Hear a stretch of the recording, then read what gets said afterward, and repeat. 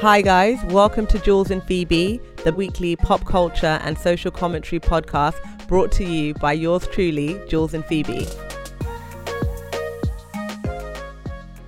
Hey Phoebe. Hey Jules, how are you?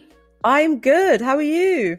I am good. I'm recovering well. We obviously did not record for the past couple of weeks. For a bit of context for our listeners, I got my deviated septum fixed. You're going to have to explain what that is again. So basically the cartilage in your nose should always be like dead center. Mine was very curved to the left. Obviously nothing actually detrimental about it, but it turned out I could get it fixed on my health insurance. So boom. In this climate, come on, I'm going to do that. And so I have to say, I've never had surgery before. I've never been under anesthetic. In case my mum's listening to this, I've also never done drugs. So I was a bit nervous, but actually, God, the recovery was disgusting. It was so gruesome. But the actual process of going into a private hospital and getting some fentanyl, getting some morphine was really enjoyable. So how long were you there? Because I remember when I donated my bone marrow, I did it at the London clinic, which is very nice. And it's literally like being in a hotel. Jules, it is literally like being in a hotel. They came around and they took my lunch order. And then they came back and they were like, you might be here for dinner too. And I was like, yeah, no, absolutely. That makes sense. And then I gave them my dinner order. And then they were like, do you want some tea? And I was like, yeah, I'd love some tea. And then they went, do you want cake? Do you want biscuits? Yes. And then I said, oh, it's actually starting to hurt a bit. Could I get a bit more morphine? And they went, yes, you can have a bit more morphine. So do you need morphine for that type of procedure? Well, I went under general anesthetic. You can get it done under local, but they said that my nose was very blocked on the left-hand side. I was in a room on my own. I had my own nice ensuite. I was watching TV. I must have watched about 6 movies. Like I was conked for a lot of the day because I kept like falling asleep and waking back up again. But I literally said to my nurse, I was like, I feel like I'm on holiday. I'm having such a nice time. I was like, I don't want to leave. She was like, I'm really sorry. Like, once it gets to 7 p.m., I think you probably will have to go home. I was like, if they came now and they were like, we're going to keep you overnight, I wouldn't even be worried. Yeah. I would be like, why are they keeping me overnight? I'd be like, okay, who should I give my breakfast order to? Yeah. No, that's how it was when I donated my bone marrow, but I wasn't there for long. I just stayed over one night to prep for it. And I was under general anesthetic as well. And then maybe I stayed another night and then I went home. I can't remember. It was so long ago, but it was definitely comfortable. That's a heavy duty procedure though, donating bone marrow. Yeah. And the recovery is really hard for that. I didn't know you'd done that before.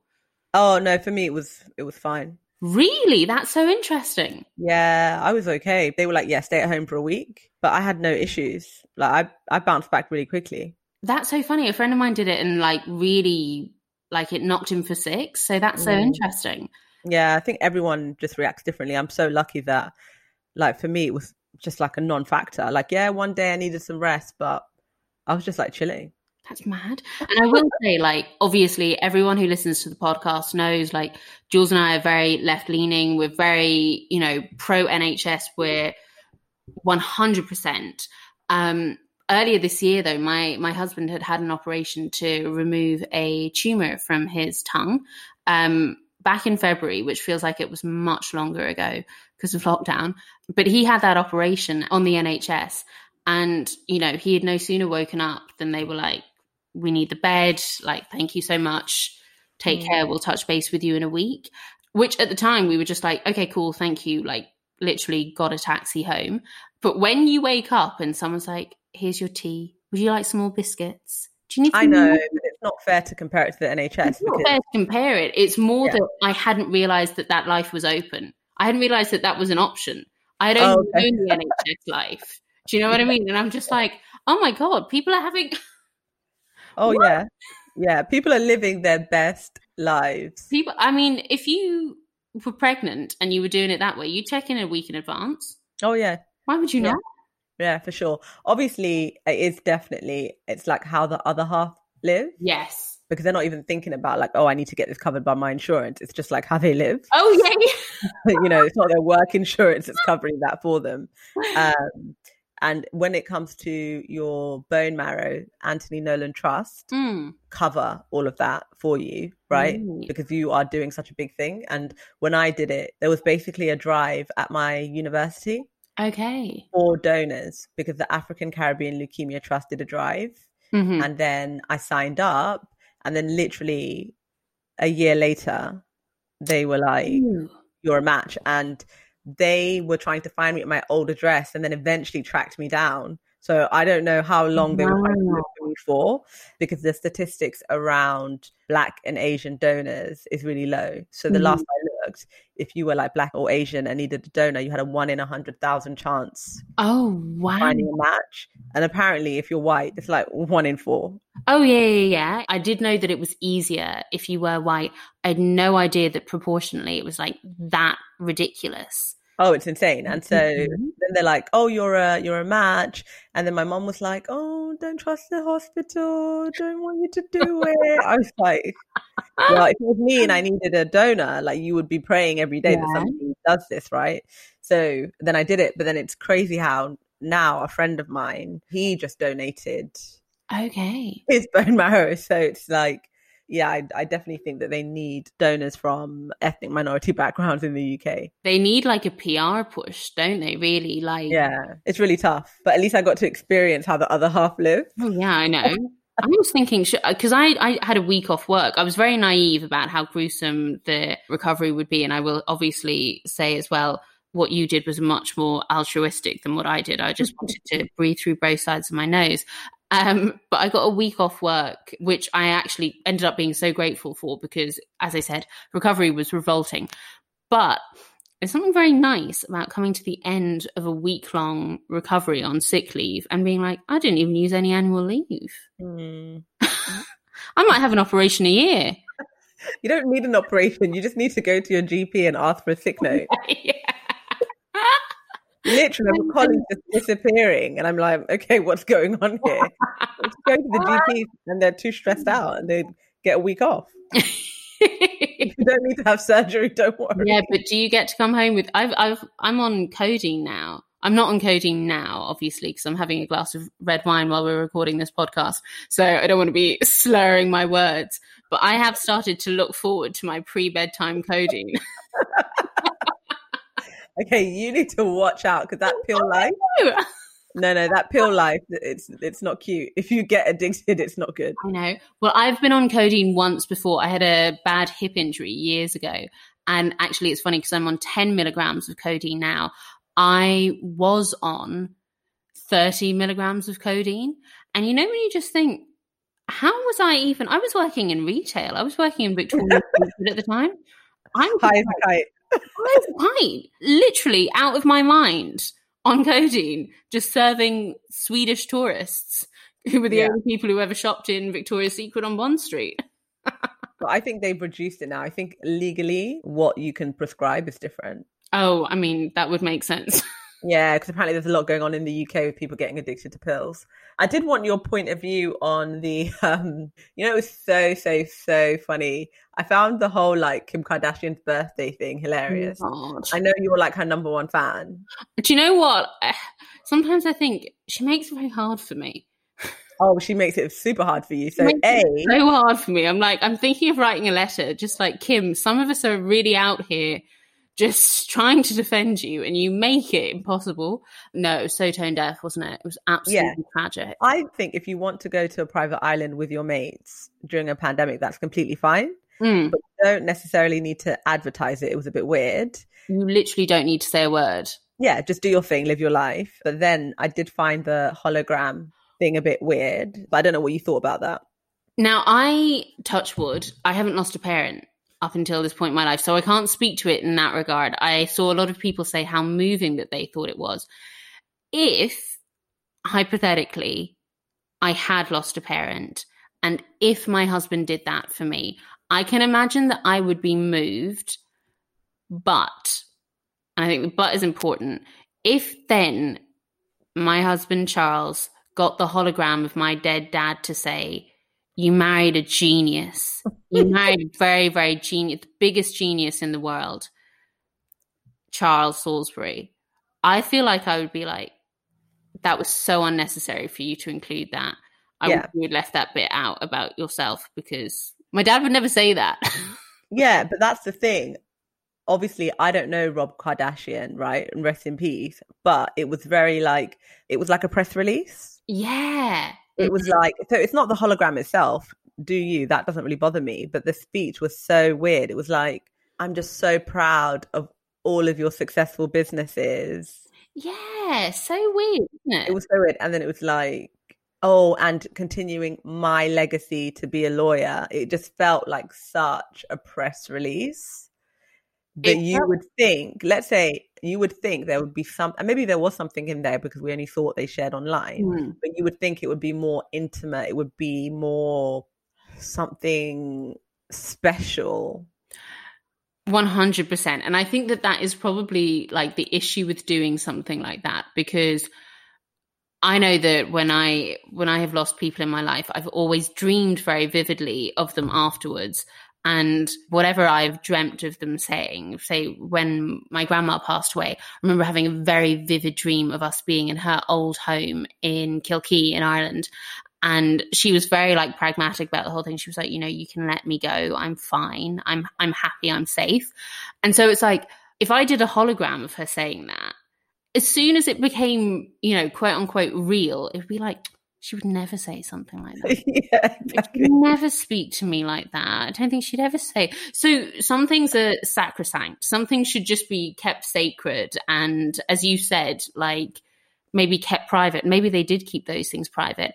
But also, if I knew my grandma and I can dream of her saying things and then be like, in real life, oh no, that would never happen.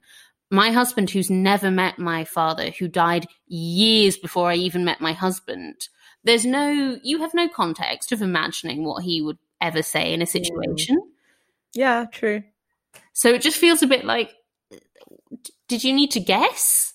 Yeah, it just felt like their assistant wrote it, basically. Yeah. It was like, oh my God, I've got this amazing idea. We're going to go to this island and I'm going to get a hologram of Rob Kardashian. I know that she would love it. Cool. Send me the speech. Yeah. Mm-hmm. Okay. All right, bro. Yeah. Thanks. Yeah. Send me the topics you'd like discussed and I'm going to build a speech around them. It's what I would write. As somebody who's just a stranger that reads the press, I know that Kim is super proud of her businesses. I know that she's becoming a lawyer in her dad to follow on his legacy. And I just thought it just felt a bit sort of lame, but whatever. I think that I would get a shock seeing the physical image of my father in a hologram. Like, I think that would be the bit that would drive me to emotion, or seeing a hologram of anyone that I'd lost, like, completely unexpectedly. But I feel like in the moment you get so caught up in the, oh my God, like, look, that's them. And then afterwards you'd be sitting at home and be like, I wonder why he said that genius thing. I just that. You wouldn't be able to stop being like, that didn't even really, it's just nothing. No, I wonder why he said that thing about my businesses. It's just, do you know, you wouldn't be able to help but pick it apart and be like, oh, in the cold light of day, actually, that was absolutely cringe. Also, as you've said about like even sharing the trip on social media and being like, oh, we all went away to an island. People start to rip that apart straight away, which I think they're absolutely entitled to do. I couldn't share a hologram of my deceased family member and then have someone to go, that looks fucking lame. And then I have to see it through the eyes of that person on Twitter who's been like, oh God, that looks shit. That looks. They did it. They did it for the gram. That's the thing. Yeah. So I think that they know that all of this stuff keeps them relevant. They did it for the gram. They thought, oh, what would get the public going? Let's do this. And that's why I say what they shared was like a press release. It wasn't like an intimate, there was nothing intimate about it. But I think for me lately, especially with us having the second lockdown here, I've started to get very worried about like the long-term effects of COVID and like people's unemployment. Yeah, I'm like, society's going to really people are going to have it really hard. Oh, for sure. Obviously I've mentioned on the podcast before, my husband's a hairdresser, so he's out of work now for another 4 weeks. And we are in a fortunate position where financially we are okay, But it really tells you a lot about, people keep voting for this Tory government. And the fact is the Tory government does not care about people like you and I. And I think that, I earn a good salary. I work in a good industry. My job has been safe. But geez, is there anything more clear that the people who vote for a Tory government because they don't want to pay higher taxes, guess what? When it comes down to it, you are one accident away from a welfare state. And I've said that before in this podcast. And look at all of the people now who have been voting Tory because Labour was going to raise your taxes. Do you think that you would have the lack of protection that you have under the Tory government? Because my husband hasn't seen a single government payout this year. So no furlough? No furlough, because he's self-employed. Oof, exactly. It's I'm absolutely raging. And we have a special guest, guy, so I'm not going to rant too long. But what really, for me, pushed me over the edge was the free school meals situation. So that has completely pushed me over the edge. But I'm not a Tory voter anyway. Yeah. So I had no parts to play in it. But I'm like, mate, this government is complete trash. But then unfortunately, Labour are not doing a great job. What has just happened with Jeremy Corbyn for me, if, I'm really questioning Keir Starmer now and kind of what his vision and what his goals are, especially us being in a pandemic. And then rather than being a strong opposition and kind of fighting the shit policies from the Tory party, they're basically focusing on trying to distance themselves from Jeremy Corbyn. And I don't think this is a strategy to win, right? I don't think things will change anytime soon, because it's a struggle now to even vote for Labour now. So it's... And this is the issue with the two-party country, because you've got the Lib Dems, who are the yellow Tories. And as you said, we have got a guest this evening. So I feel like this is... this is the later version of Jules and Phoebe, where we just absolutely rant about UK politics, but you all know what you're tuning in for when... Yeah, exactly. And we haven't recorded for 2 weeks. I did want to discuss it, but yeah, just try and stay safe. It's a crazy time. I have a lot of empathy, for what's going on, and hopefully we can just make it through. Yeah, and try and stay sane as well. Reach out. I think that I said to my husband last night, this year feels like it's been a dream. It can't be real that we all just stayed home for 8 months, 7 months. Yeah, crazy. It's bizarre. Yeah. But anyway, like you said, we've got a great guest this evening. We have Erin Darcy joining us. Erin is a mother, a writer, an activist, an artist, and the founder of the grassroots movement In Her Shoes, which had such a seismic effect on me personally, but also was a huge influence on the Irish abortion referendum back in 2018. So, Erin, thank you so much for joining us this evening. Thank you so much for having me. I'm so excited to be talking to you about this. I'm excited as well because Phoebe and I were colleagues in 2018 when the Irish referendum was happening, and it was something she was so passionate about. So for me, having the opportunity to discuss this topic with you is really exciting because I know how much it means to her and I know how important it is in general. So welcome to the show. Thank you. Oh, that's really lovely. So I guess for a bit of context around that, and I think I've touched on this on the podcast before, I was part of the London Irish Abortion Rights Committee.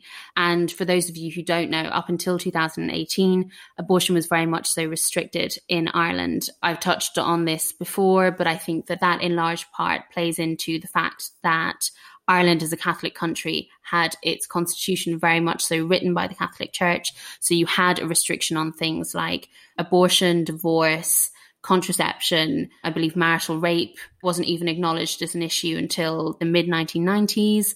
There are so many things, Erin, that I kind of want to discuss around this. But I guess what would be really fantastic as a start point is if you could maybe tell us a little bit more about the In Her Shoes movement for our listeners who maybe aren't familiar with it as a movement or as a space.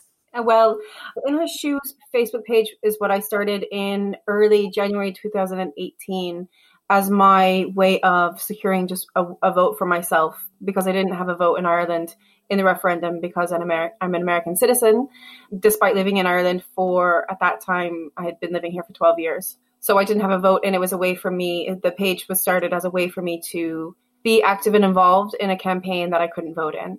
So the premise of the page is just for women to be able to tell their stories anonymously and safely in a space that allows people to take a walk in her shoes. So the page has anonymous stories paired up with a pair of just any pair of shoes.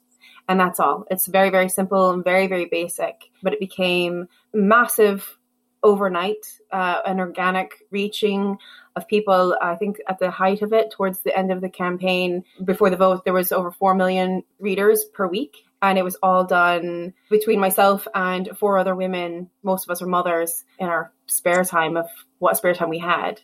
Mm-hmm. So yeah, hundreds and thousands of stories that were sent in of abortions that took place in Ireland and in Northern Ireland, illegal abortions or ones where they've had to travel outside of the country. What do you think attracted those 4 million readers? Because it sounds like there was such a need for this space, right? I don't know if you know what drew everyone to it. Well, so I feel like, especially for women and women's circles, and it's something that I'm really passionate about talking about the things that we experience in these taboo subjects of our first periods, of abortion, miscarriage, pregnancies, birth, loss, and menopause. So we don't talk about these things. And women really, really do want to talk about them. It's something that we would have talked about thousands of years ago when we lived together in more of a kind of a community base. And now it's been taken away from us and it's been stripped away. And so not only are women desperate and really hungry to tell their stories, but people really want to listen because it's something that we don't get to hear about often. And if we do, we're just on the fringes of it. We don't get to really, really know. And so because the stories were all different, very, very different, and all very normal, I think people just really saw themselves in it, which is what I was hoping for and which is what I expected. I got the idea when I was standing on the streets talking with a man. It was one of our second stalls that I was involved with when we were doing information stalls in my town. And a man had approached and he was really, really kind of not happy with us being there. He kind of approached with such a full energy there, really, really intimidating. And as I was talking to him, and I really, normally you would pass people on, you just kind of try to get them to go away. But when I talked to him about experiences that I knew and the kind of healthcare that I thought as a person, as a compassionate, normal person would want for somebody else, when I started giving him ideas of what women were going through, he started to come around to it. And so I just knew if people had listened to these experiences, then they would have that compassion and empathy for other people. The reason why I believe it had such a massive readership is because people were exposed to something that they didn't believe was happening here. And it was a massive secret. They knew it was happening, but they couldn't quite picture it, I suppose, that it was actually really happening to real normal people, that it wasn't just this idea of this slut that we have painted in our heads of the type of person who has an abortion. It was everybody. Mm-hmm. And because they were anonymous and because the pictures, it was just so simple of just a pair of shoes, that it could be, and it was your school teacher, it was your hairdresser, it was your neighbor, it was your cousin. And you didn't know that, but it kind of sounds like her. So, I mean, obviously people are curious about each other and we're nosy and we want to know these things. But I think there was more than just being nosy and desperate to know somebody's gossip. It was a lot of care. The page kind of really, really grew with a massive community feel to it. You mentioned that part of your desire in setting up the page was to secure a vote, on your behalf. Do you think that you needed that kind of quote unquote outsider's perspective to realize actually we need to start sharing stories? Because I think sometimes the secrecy or the shame is so ingrained, particularly in Catholic Ireland, that we do keep those things a secret. And you see it in the mother and baby homes, you see it in abortion legislation. Did you need to be like, you know what, you guys don't have to live like this? Let's talk about it. I don't really think that I felt like you guys don't have to live like this. I felt like I had gone to birth gatherings, I had first been involved in breastfeeding groups and talking with Irish women who are extended breastfeeding, which is anything past 6 weeks. And that was a very taboo subject in Ireland. Women aren't breastfeeding, and when they are breastfeeding, it's very private. They're not doing it out in public, and it's something that, it's just kind of kept at home. So that was one major way of talking about something that's taboo that women are experiencing, something that was normal for me and my choices in motherhood. And then being involved in birth gatherings where I wanted to give birth outside of the system, which was I wanted to have a home birth. I wanted something that was not, I suppose, what was normal in Ireland. I wanted something different. And that was hard to get. And realizing the legislations around that, the restrictions around it, and how much we don't have choices for ourselves. So going to birth gatherings where it's, just a circle of women, mothers getting together, families, talking about our experiences in the hospitals, talking about our experiences as parents, what we want or what we want to improve in maternity services. It was just normal for me to talk about these things. And also I had a miscarriage myself, and it was normal for me to talk about my miscarriage, to write about it, to express it publicly. And I know that it's not just an Irish thing and a Catholic thing to not talk about your miscarriage. It's around the world that people just don't. It's very, very, in America, you just don't. You don't tell anybody you're pregnant until you're 12 weeks. Same as here. And I find that really isolating. Infertility issues are really, really isolating and depressing and really shit that people aren't talking about them.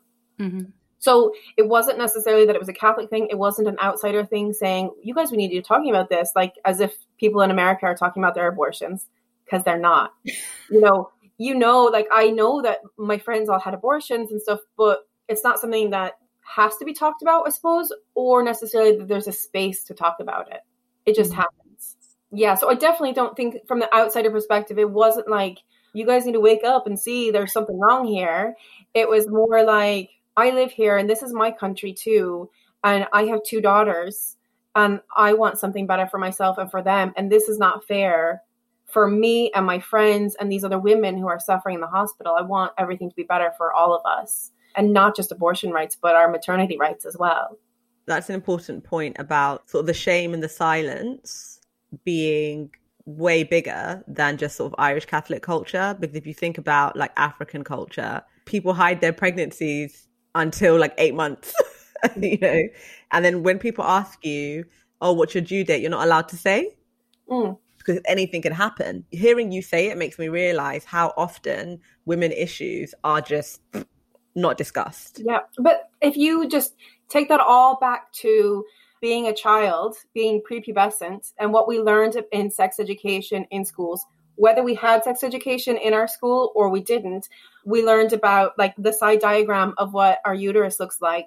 But we didn't learn that we could only actually get pregnant one time during the month. That it was this small little window. We didn't actually learn these very empowering things about how our bodies work and about eggs being released and being able to know what our fertility was like and if we were actually healthy. So then when you become an adult and you decide, do I want to have a baby or do I not? To have the power to be able to decide, to know your cycle, to know if you're fertile, to know, do you need help or whatever, or if you want to get pregnant or to avoid pregnancy, that we're already stifling that empowerment in young girls to know that about their bodies. It starts at such a young age. And then I suppose that because we're not talking about these things as openly, and now it's such a celebrated, storytelling, we're talking about these things, and it's kind of these magazines have it as a big issue.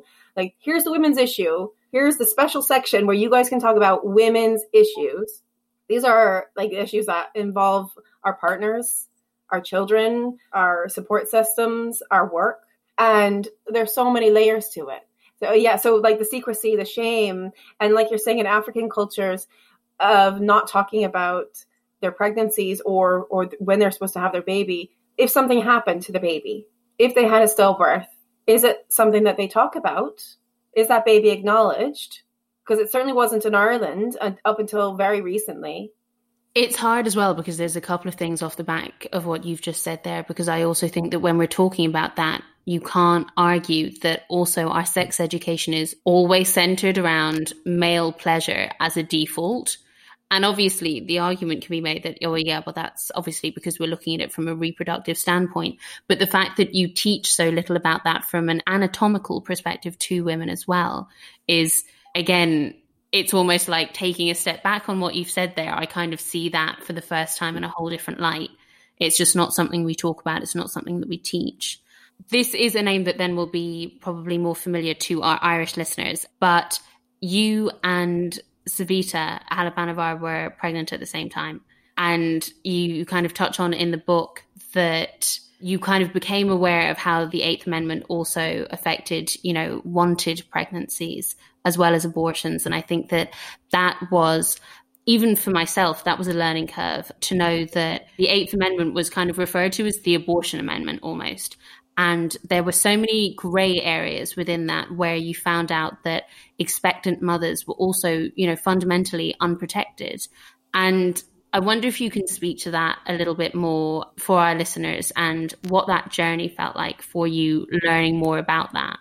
Well, as Ireland isn't my home country and being involved in birth gatherings, it was something that I was made aware of, is that migrant women and women of color are disproportionately mistreated within our medical and maternity system, which is not different anywhere else in America, in England and Ireland, where women of color and migrant women are not given the same treatment as white women are. And because I'm American and because I'm white, I tended to receive decent treatment. I was 20 weeks pregnant at Savita's first vigil in Galway, and looking at this picture of a woman who was a few years older than me, and my own baby was moving within me, and being aware that there's nothing to stop that from being me. This was a woman who made Ireland her home country then. She moved here with her husband and they were creating their life here, and there was nothing to stop that from being me. And I think most of us felt that way, the reality that this could be any of us. At that time as well, maternal deaths, there was not an inquiry into maternal deaths at that time. It wasn't legal. The state would not automatically investigate into their death. So the only reason why we knew about Savita is because of her husband being strong enough to come forward and find somebody else to bring it to. Mm-hmm. So this is somebody who's not Irish, who doesn't have his home and his family here, and he's having to beg Irish people to look into what's happened to his wife because he knows it's not right. And she was a doctor. She knew it wasn't right. And so something so preventative could have been done, and the story would be entirely different. We wouldn't know. We wouldn't know her name. It wouldn't be an issue with that. So it's felt so personal, and I don't want to take away either of what it's like for other women to put on. I'm aware of the racism within our maternity system and our healthcare system.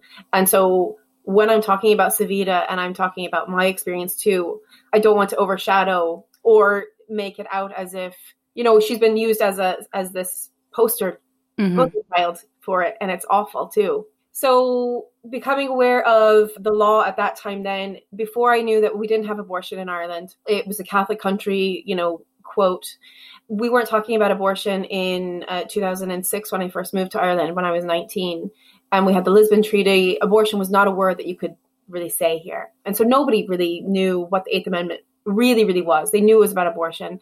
But finding out after Savita that it meant that it impacted our continued pregnancy, so obviously miscarriage management, but also meant that we didn't have the right to consent or not consent to procedures in our pregnancies and birth. So there was a woman who was brought to court to be forced to have a cesarean section against her wishes. So even knowing that if I said to my consultant, I don't want my waters broken, or I want to have a home birth, or I don't want an episiotomy, and they say they're going to do it anyway, they can, because you don't have the rights.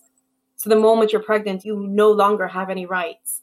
And so making people aware of that, I think, really opened their minds that it wasn't an abortion referendum. It was our rights to govern ourselves in making decisions for our health, because pregnancy is not generally a medical emergency. It's not a health crisis. It's normal. And so are abortions. I think abortion is such an emotionally charged topic. But like you're saying, when we think about women's reproductive rights, we think about contraception. It's such a bigger, broader issue. I'd love both of your points of view on this. Like, I feel like the media or like the right wing weaponize abortion, and then it becomes, everyone is so emotionally charged, right? And they're focusing on that while basically all of your rights are taken away, So even women who are pro-life will focus on the fact that they're pro-life, but then ignore the fact that this is such a bigger conversation miscarriage comes into this, contraception comes into this. It's not just about abortion. It's really about, like you said, having the agency to make your own choices. How can you get pregnant and then you just become a vessel of a ship that's here to deliver a baby? Yeah. When pregnancy and birth became so medicalized, we became even further removed from ourselves. When we look at history, we became more and more removed from our bodies because, you're saying like abortion is a term that's weaponized. Our bodies and our blood is weaponized against us. We're not able to see tampon commercials. Did you know that our tampon commercial, I don't know if it was banned in the UK, but it was in Ireland. Yeah, no, it wasn't, but it would be great to hear you touch on that because it is so true and it's very emblematic of our attitude towards women. Essentially, for our non-Irish listeners, a tampon commercial had 85 complaints or something like that because of the crude language used, and it ended up being pulled from Irish television because we just don't want to talk about women's bodies. We don't want to talk about the grotesque aspect of vaginas and uterus and periods and anything that isn't specifically focused on sexual pleasure. And I don't think that's specific to Ireland. I think that we have an issue with the absolute hypersexualization of women's bodies, particularly in the case of women of color. They are hypersexualized. We do it to young women. We do it to teenagers. We have a complete lack of ability to talk about women's bodies with any kind of autonomy of self. Juliet, you had mentioned, though, weaponizing our bodies, that the alt-right and these pro-life groups are using abortion as a thing against us or making us into witches, using our blood against us. Women around the world, or people who have a uterus around the world, bleed once a month. And our blood is not something that is scary to us. It's something that we become very, very familiar with from a young age. And when we're talking about our sexual health and when we're having miscarriages and when we're having an abortion, it's not something that has to be scary or weaponized against us. But because it has in such a medical context been used by men against us, blood becomes a thing that we no longer can see unless if it's for a gory film for men. So when we're talking about tampons and pad advertisements, we're getting our blue liquid because we're dainty women. And when we're having a miscarriage, we're not going to see any pictures of what it actually looks like for a woman to have a miscarriage. When we're seeing a woman who, a depiction of a woman in a movie who's having an abortion or miscarriage or has given birth, we're not going to see her blood. We're not going to see the life and the grit that we as women who bleed know and understand in a very intimate way, that we're not disgusted by ourselves in that way. But from the outside perspective, we're made to. Yeah, but it's interesting you say that, Erin, because when the whole, Chrissy Teigen had her miscarriage recently, and and the pictures, or there were some pictures that her and her husband decided to put online, and I was very freaked out by this, and I was saying to Phoebe, why are they putting these pictures up online? So, like, sometimes it's really hard for people to think, how can a woman be against women being able to make their own choices? How can a woman be against women having reproductive rights? But even as a woman, I'm just so not used to seeing that. And there was really nothing in the picture apart from them being on, on the bed. And it was a really tragic scene because of all the emotion in the picture. So there was no blood. It wasn't particularly gory in that sense. And that's just freaked me out. Right. And so that's just it, is that this is a taboo thing of having a miscarriage, of grief, of this intimacy. And it's something that we're not sharing. So these are stories that we're not talking about. And so being able to see it, for other people, that could be a normal experience for them to see. So for somebody who's had a miscarriage or who's had a stillbirth, seeing that picture is something that they recognize themselves in. Whether they would share it online or share it publicly or not is different. But that's also where in our societies, how we deal with grief and how we deal with ugly things that happen to us, something that's not Pinterest worthy and it's not going to look nice on our Instagram feed, that this is real life and it's raw and gritty and fucking beautiful and painful and real. And so that is where the storytelling comes into it, that we have these stories to tell, that women are experiencing these and they don't want to do it in private anymore. They don't want to keep it just to themselves. They want to reach out and connect with other women online. And if that's by doing it through a picture on Instagram, or if it's through telling their story anonymously in a place that feels safe to them, there's so much power in it, because there's other people reaching out to connect, to say, I had that experience too. Or, with my own miscarriage, I had shared very, very publicly the ceremonies I was having for myself, what I was giving to myself and my body and this fetus, of what I was doing to help me to cope with this physically, emotionally. And sharing that online, my sister-in-law realized that her miscarriage, that she didn't know what to do. When she had her miscarriage before me, this little fetus and blood clots was there. And then she looked at it and then didn't know what to do with it. And so threw it away, because nobody's telling you what to do. Nobody's giving you an option. Nobody's telling you what's going to happen to you when you're having a miscarriage at home and when you're having an abortion at home. It's the same thing. And what do you want to do? Nobody's going to give you that space to talk about, you have choices. There are different ways to move through these processes. And it doesn't have to be, oh, well, quickly, this is blood and get rid of it. It could be, let's see what's going on with my body. Let's see what I created or what I am releasing or whatever. There is so much power in talking about it, because it is taboo. And when we talk about taboo things, we remove that stigma and that shame from it and that secrecy.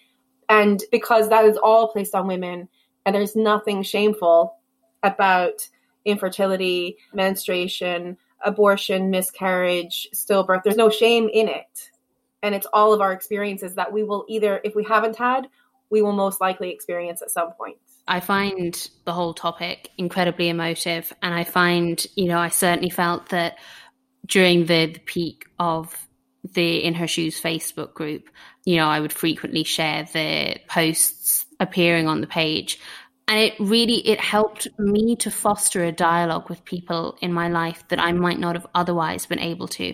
I could talk to my friends about abortion, and I could talk to my friends about the lack of available abortion. I could talk about the difficulty in affording contraception. I was on the pill for a lot longer than I wanted to be on the pill, because I couldn't afford to be on anything else, because under Irish healthcare, you pay for your own contraception. So when I moved back to London and I got the coil put in, I remember saying, at the front desk, oh, how much is that? They were like, no, it's free. It's free on the NHS. And I was going, oh, yeah, no, of course, obviously. Thank you so much. Having paid €150 to get the implant put in 3 years previously. So I think that speaks to the broader issue with access to contraception as well. But I know that for myself and my girlfriends, the lack of availability was a shadow that hung over you. And you didn't talk about sexual health, sexual pleasure, even going to an STI clinic was like something shameful, as opposed to just something that you should do if you are sexually active, full stop. And so I feel so grateful to the In Her Shoes page for that, for helping create dialogue with my mum, for example, about something that we wouldn't necessarily have been able to talk about. But some of those stories, and some of the ones that impacted me most, actually feature in the book. And I think about those women all the time. And it's incredible to me that they don't know how much I think about them. And I remember as well, when fundraising started, for donations for people to travel home to vote in the referendum, I remember reading the comments of one woman who donated. I might actually have to stop because I can feel myself getting emotional. But she had said that she had self-aborted and had taken out-of-date pills, not even abortion pills. It was some kind of kidney medication or something like that she had taken, and had caused herself kidney failure. She had miscarried in the end, but she had also caused herself kidney failure, which was still ongoing. And she wrote in the comment, maybe this is my penance. And I remember thinking, what a stain on us that we have caused, that we have caused so many women to feel like that. And I wonder how you felt. I felt that way reading those stories. And I remember those women. I remember the woman who had a child with special needs and was cast out by her family. And her family, her mother and father never really spoke to her again. And her siblings then ended up getting tested and finding out that there was a genetic component, and none of them ended up having children. And I wonder about the toll that took on you, because I sit here like 2 years later, I'm upset thinking about these women, and I love them, even though they don't know who I am and I don't know who they are. And I wonder what that felt like for you reading those in a very unfiltered sense. Well, first, it was such a privilege, such an immense privilege to have these women sending me their stories. They didn't know who I was. I was anonymous. They didn't know what was going to happen with their stories. They were sending them in the faith that they would be taken care of and respected. So it was an incredible honor to receive them.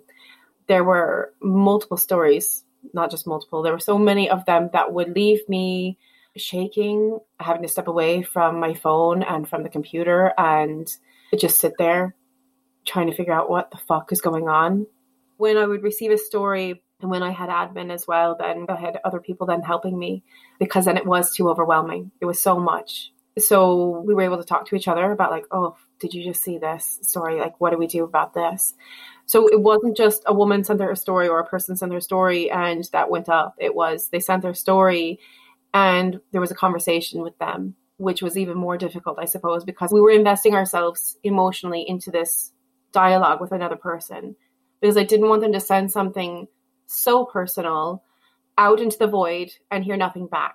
And some people didn't hear anything back because there were so many. But I wanted them to be met with a personal response of a person there holding them and meeting them where they are. So that meant that if there was a person who was sending me a story that were actually in a moment where they actually needed maybe counseling, or maybe they were in suffering with domestic violence, or maybe they needed an abortion still, or whatever the case was, then we were still having that dialogue and talking with them. Or if they had lost a baby to a fatal anomaly, being able to respond back to them and talk to them about their son or their daughter by name. And so there was an extra emotional toll and emotional labor in not just reading the stories in this like way and then like copy and paste it over, but actually really fully engaging and being with that woman.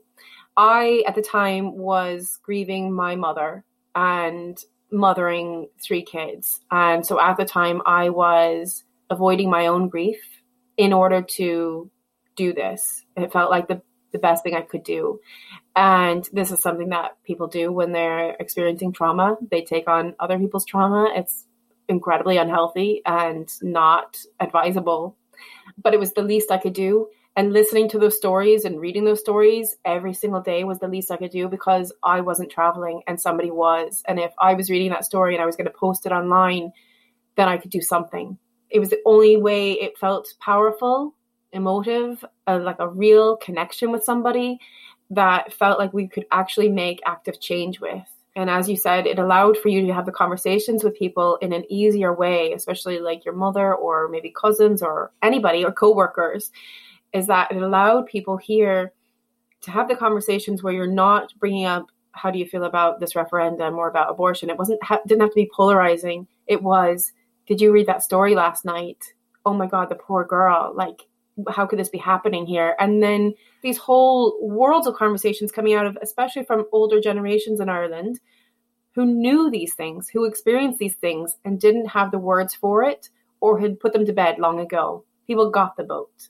You know, it was happening to their sisters. It was happening to their mother.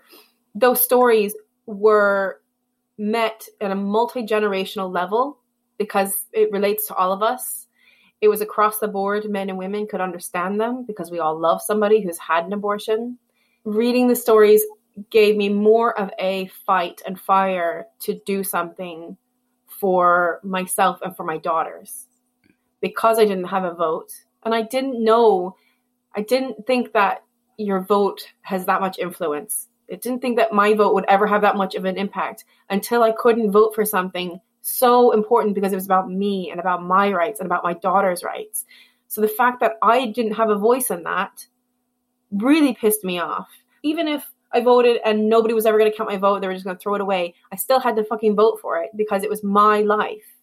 and it's my daughters, and it's these women around me. So each story was more and more power of, we have to do something. You know, my husband would look at me and I'd be there, you know, every night I would have to like decompress with him and be crying about some of these stories that we were reading.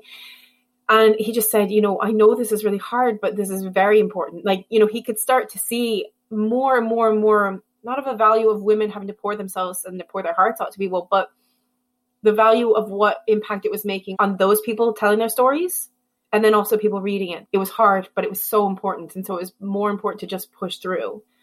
And I suppose we also had an end date. It was only a few months before the referendum that we actually got that date. So there was kind of this way for myself and the other admin to really take on as much of this trauma, because we felt like, okay, well, we can just keep going. I mean, all of us during repeal in Ireland, everybody was doing everything. We were giving everything, because we knew like, okay, we just have to get to that last hurdle, that last line. We just have to get to this vote, you know?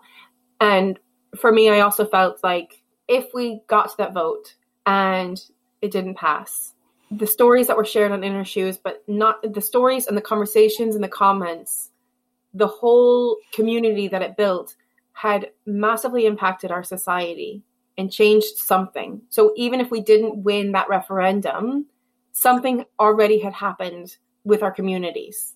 You know, we were having these conversations with so much more compassion for each other and consideration for what we have experienced. I think the point you make around having the conversation with more compassion is so important, because I just find abortion to be such a brutal conversation, like all the time.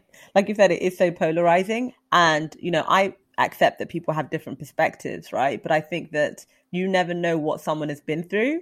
That was a reason why I felt like this project, when I started it, obviously when I started it, I never thought that it would become what it did.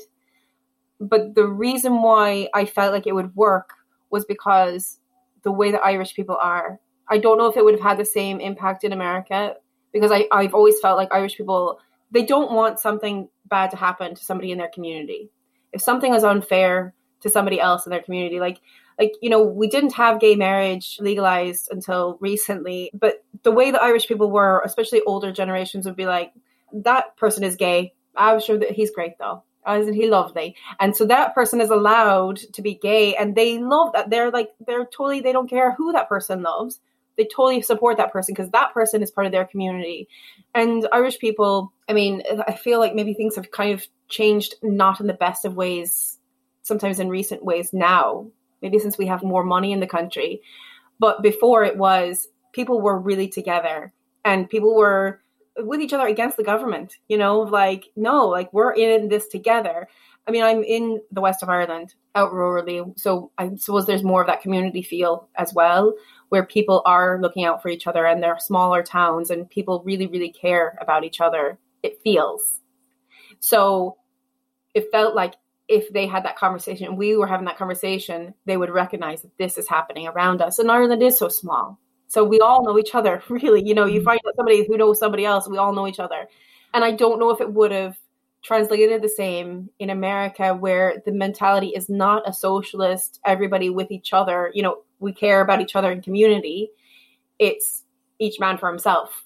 So I don't know, the conversation, I suppose, would have to be different in different places, really, as well. Or the way that it's created, the conversations, that maybe somebody would read it and not care because of their societal conditioning, I suppose. Erin, I could honestly stay and chat to you all night, but I really feel, from an Irish woman, I actually feel so grateful for you. I really, truly mean it when I say that I don't think that we would have repealed had it not been for the In Her Shoes movement. And I feel that in a way that I know it. I know it to be true. And so thank you so much for being on the podcast. Thank you for sharing so much of yourself with us in the book and this evening. But also just thank you for what you have done for so many Irish people, so many Irish women. Yeah, I should leave it there.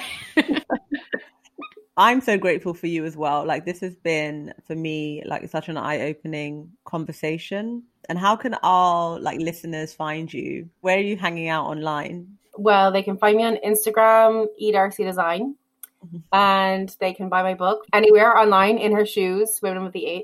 Yeah, mostly on Instagram. And I do have to say, as an add-on there, as well as everything else, Erin actually is a really phenomenal artist. Some of the pieces that you've put together are so gorgeous. So even though that has nothing to do with the topic at hand, I did just want to give you a shout out in that regard. I did illustrate the book, and I really hope that the illustrations helped to not just soften the book and how hard it is to read, but to give it a feeling of home and belonging, and really kind of add the importance to these stories and really give them a soft home to belong for a while. So hopefully that translates that way. I definitely think it did. And we'll be sharing the link to Erin's book. So Erin Darcy, find her on Instagram. And just thank you so much, Erin. Share the podcast with a friend, guys, and let us know like your feedback. We'd love to hear from you.